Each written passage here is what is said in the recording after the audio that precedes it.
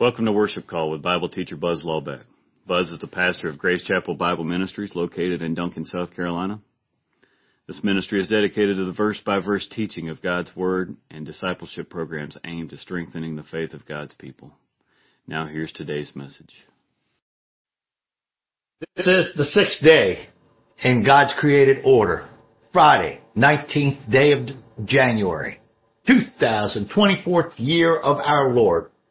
And let's turn to our Lord in prayer. Father in heaven, thank you for this opportunity this morning. Fellowship in your word. We love thee, Heavenly Father. We praise thee. And we ask that you open up the eyes of our hearts this morning, that we might come to hear your word and to feed upon your word. We pray these things in Christ's name. Amen. Sorry, a little late this morning. I'm sorry, a few, of course, technical difficulties. Glad you're here. This is another fine day in the Lord.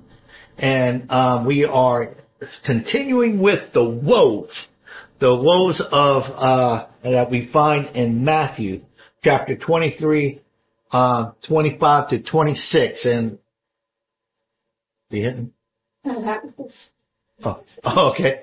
And Jesus is chomping in hard at the Pharisees. 8 of them, there in one view it's 7. We'll take a benefit of 8. 8 woes toward the Pharisees, and he's got them on the ring. He left and right, but it's not a fight.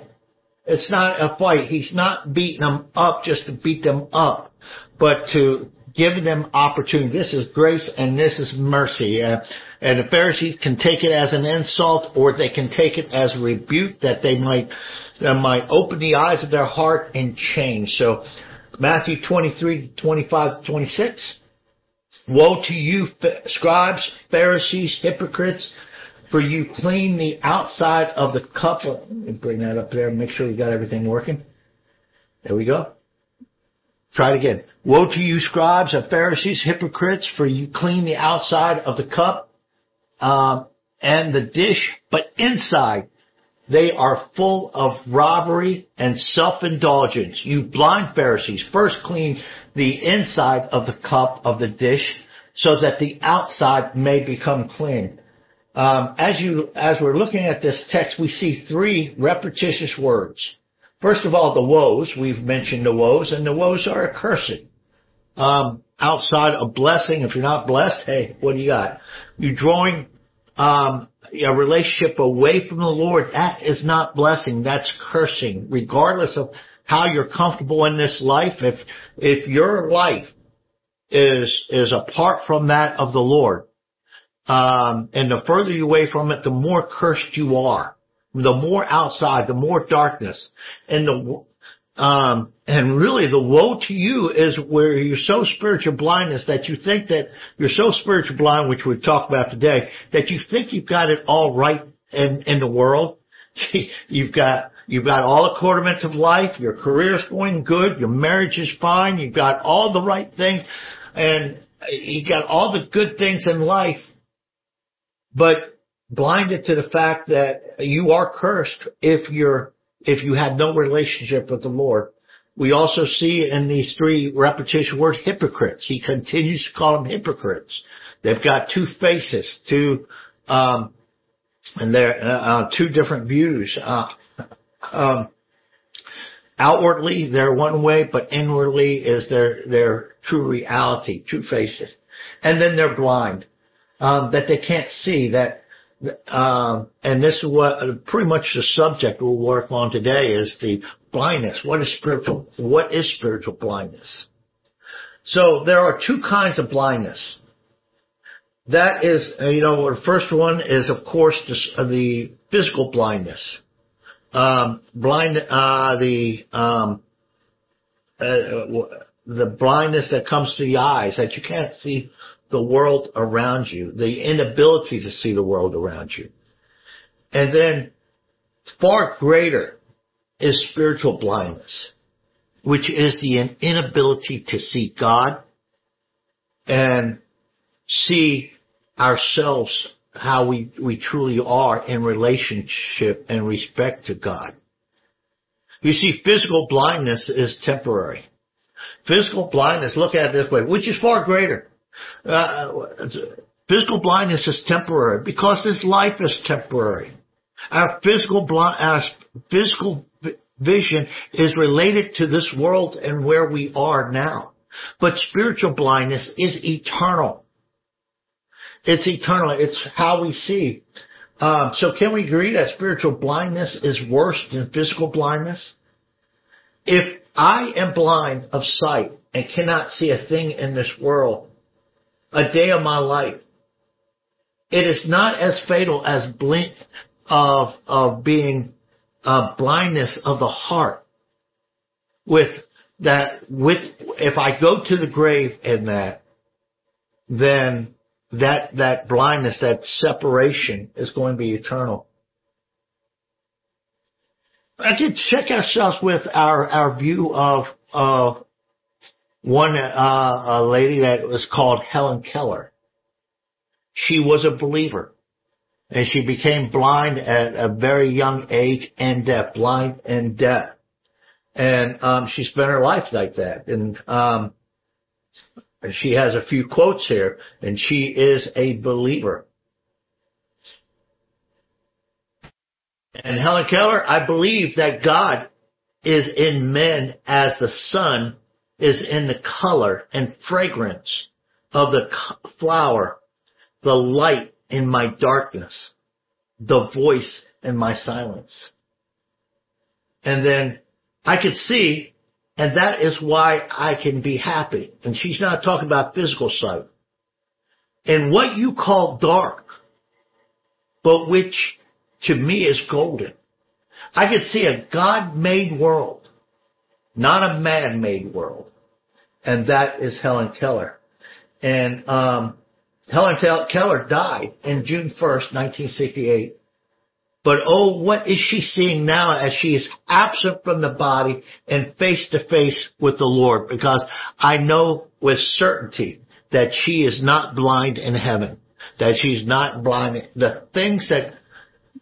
What were the things that she's missed out on this world that is greater than that which she is seeing in heaven right now? John Newton, a slave trader, who he had good physical vision throughout his life. He had to. He was a slave trader. He navigated boats. He recognized his own blindness when he came to the Lord. When after his conversion, he said these words: "Amazing grace, how sweet the sound that saved a wretch like me. I once was lost, but now I'm found. Was blind, but now I see." And he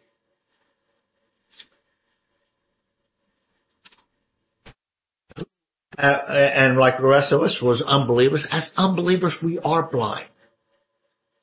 We are blind, and to see is something that God has done. You know, and on the way into Jerusalem, the Lord dealt with a couple blind men. They were shouting out, and they were saying, "Son of David, have mercy on us, restore our vision." And Jesus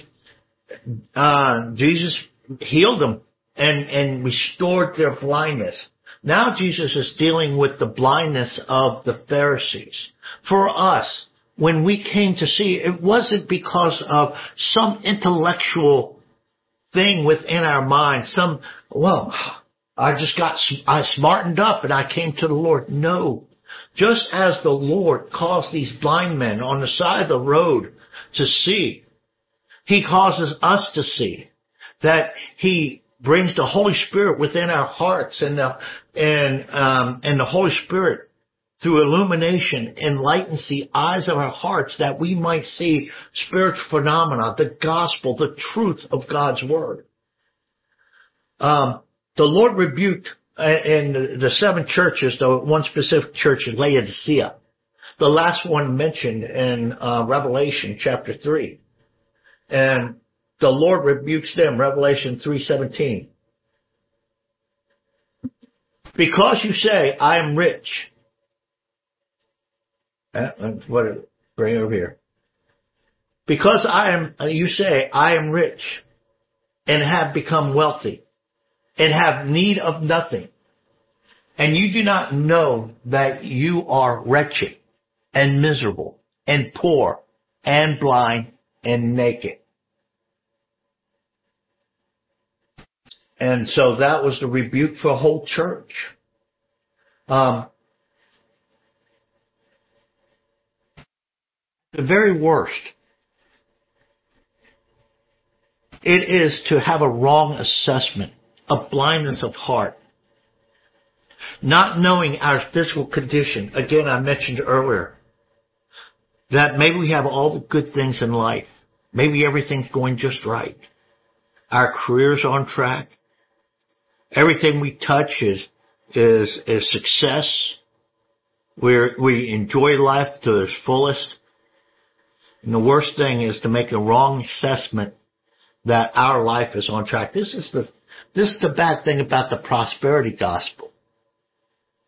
The prosperity gospel allows you to be comfortable in your woeness. Can we say that? You're comfortable in your woeness.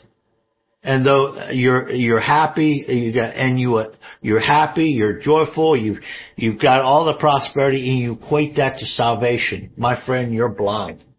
Because how bad is it, as Jesus said, to gain the whole world and yet lose your own soul? To think that you're right. Another thing is to be blinded by religion. To be blinded by legalism.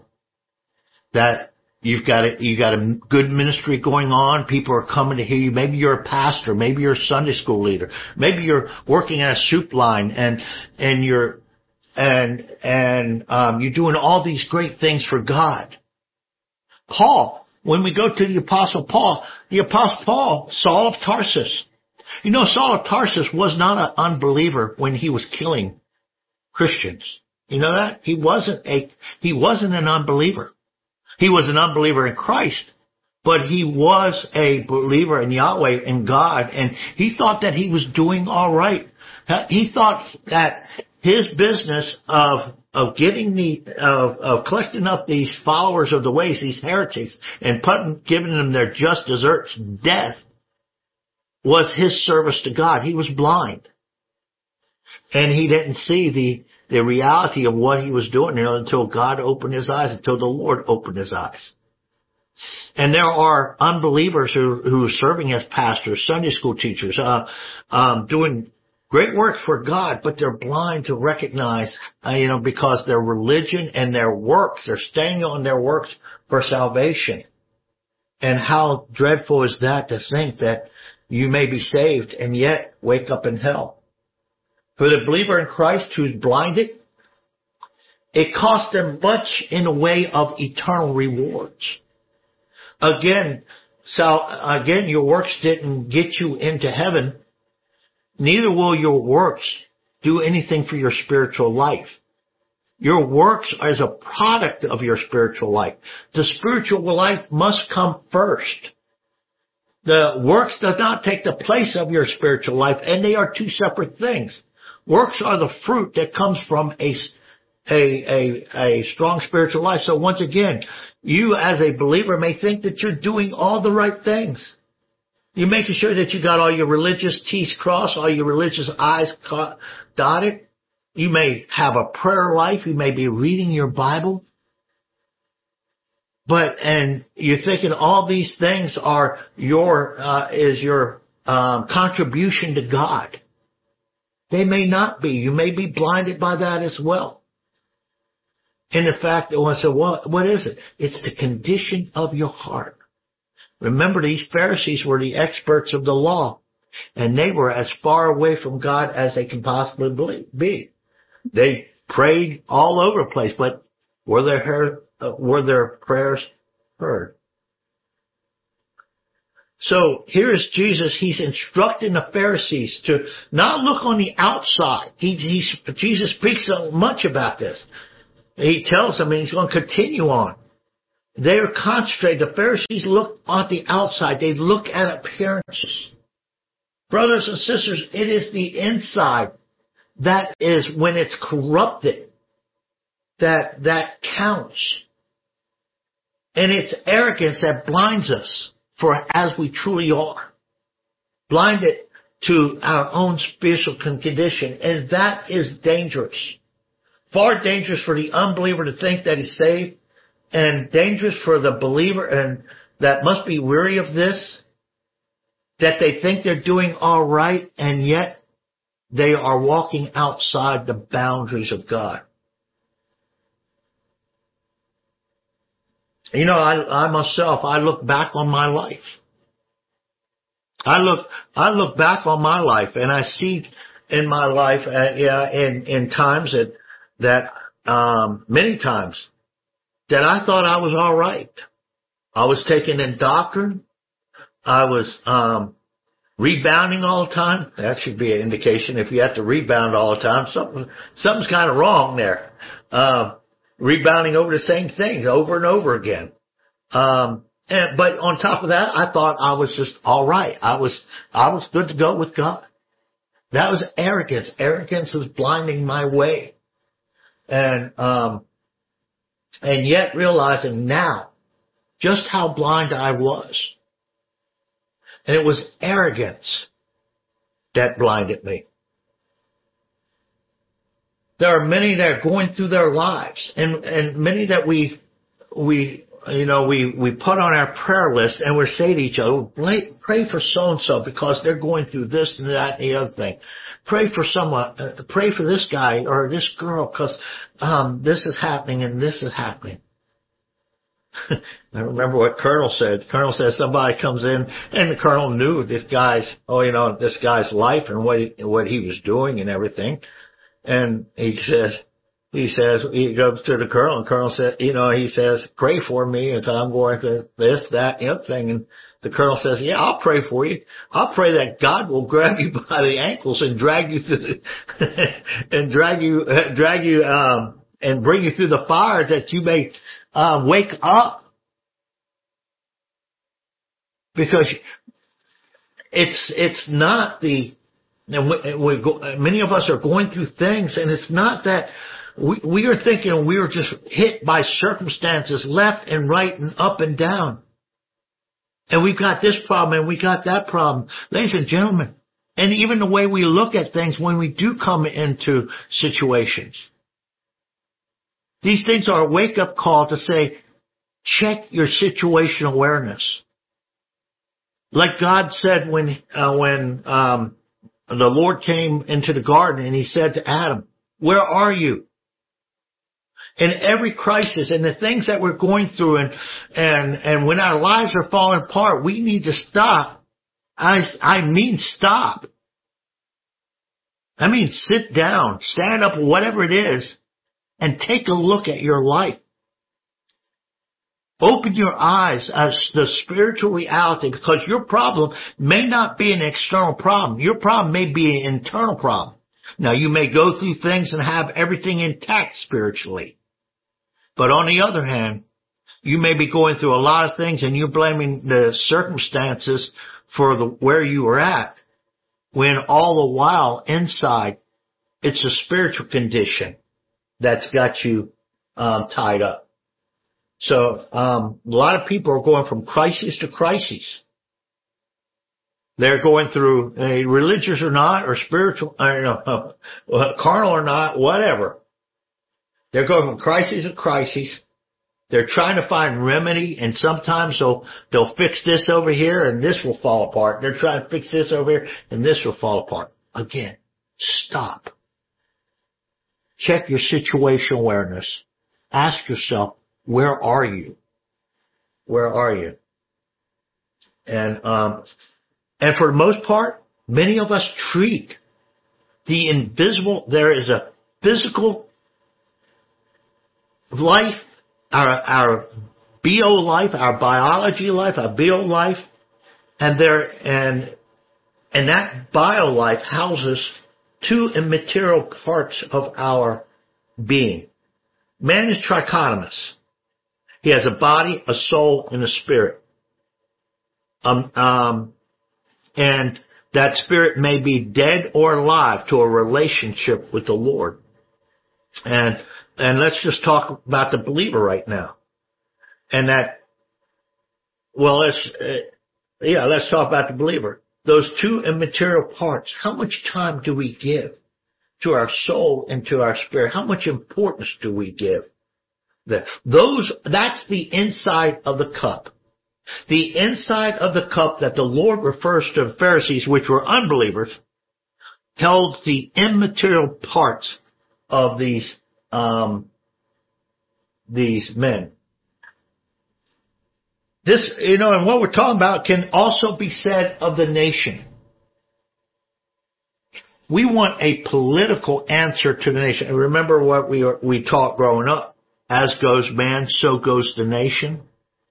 Our nation can be said the same thing. We can look at our nation and say, and look at all the problems here that we have. And we're looking for a political answer. We're looking for our politicians to do something. Oh man, I'm going to send you out of woe. If you're looking for the next election to solve our problems, I'm saying it right now, woe is to you. Because you're going to find out that it's not a political problem that we've got, but we have a spiritual issue within this nation.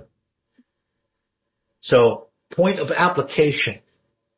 Before we correct the outside, the physical part, we must first deal with the inside life.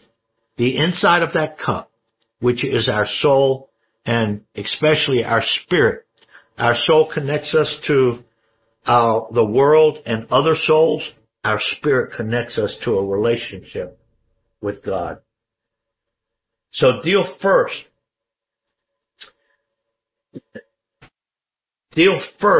in order of importance of the spiritual life. And the outside will take care of itself. This is the message that the Lord has for these Pharisees. Matthew 23:26. You blind Pharisees, first clean inside of the cup. Remember, inside the cup, what's in there? The soul and the spirit. And of the dish, so that the outside of it may become clean. Look at this. You blind Pharisee, first clean. And that clean is an aorist. It comes from the word katharizo. It's what we see in 1 John 1:9, when 1 John 1:9, if we confess our sins, He's faithful and just to forgive us our sins and katharizo, cleanse us from all unrighteousness. And this katharizo here is an aorist tense. It means complete this, or get this done first. Make it your mission, make it your job to adhere to your spiritual condition. Clean that up first. Clean up what's on the inside first. Okay? And then what's he saying? You blind Pharisees, first clean, aorist tense, the inside of the cup and the dish, so that the outside of it may become, and this may become is a middle subjunctive. First of all, subjunctive is the subjunctive is the possibility. Take care of the first ones first, so that the outside may become clean. Okay, so the outside may become, and that is a not only subjunctive but a middle. That's what's becoming upon us. Take care of the inside, and the outside will take care of that upon us. You see what I'm saying? It's not active. We're not working on the outside. The more that we work on the outside, the more we fall apart. Work on the inside, and the outside will come together. Okay. And again, as I've said before, we spend a lot of time trying to work on, deal with the outside problems of life. when the greater problem is the uncleanliness that we have on the inside. Prioritize the soul and the spirit. Especially the spirit, especially your walk with the Lord. Work with that. Know where you are at all times. The situational awareness. And when I say situational awareness, I'm talking like a soldier or a Marine on patrol. When they're out and on enemy ground, they have to look at their environment. They have to be wary of where they're at every point. Because if they're not aware of their surroundings, the enemy's going to jump them and it's going to be all over. Same way with the Christian life. We must be wary and know where we are in our walk with the Lord. So first examine the spirit, even with clear eyes. Clear eyes. So when we're coming in, and how we do this is we first examine ourselves and where we are. Revelation 3:18.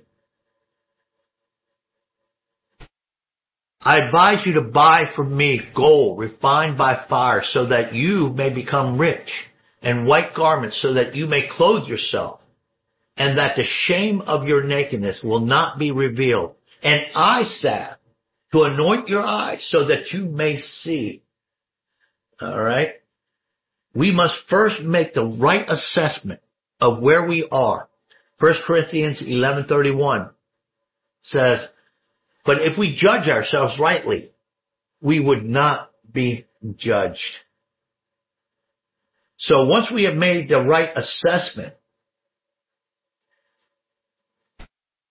we then recognize time for repentance. That's why I urge so much. That's why I concern myself so much of wanting in prayer that the Lord will open my eyes to see myself and who I truly am.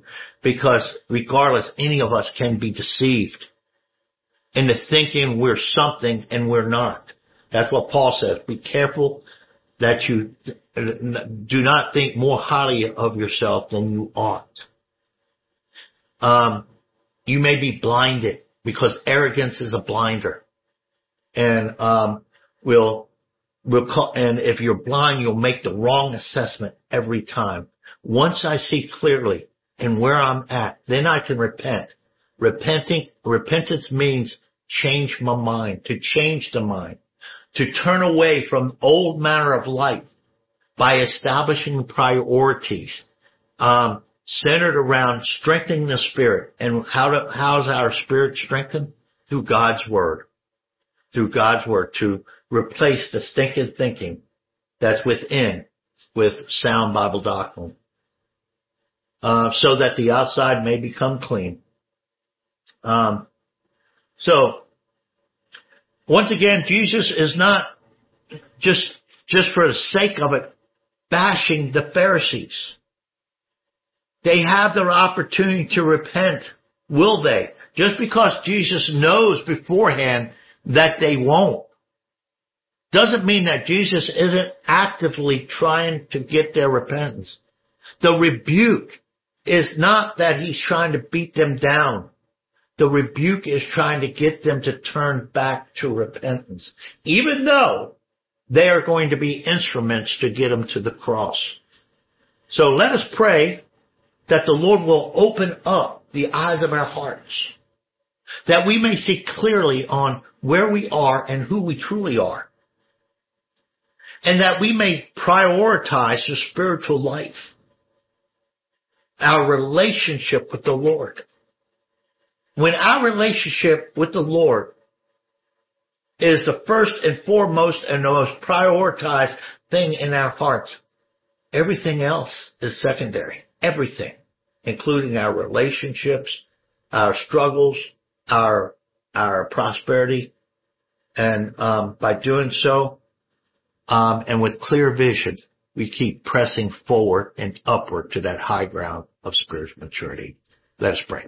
Father in heaven, thank you for this opportunity once again to have come together and fellowshipping in your word.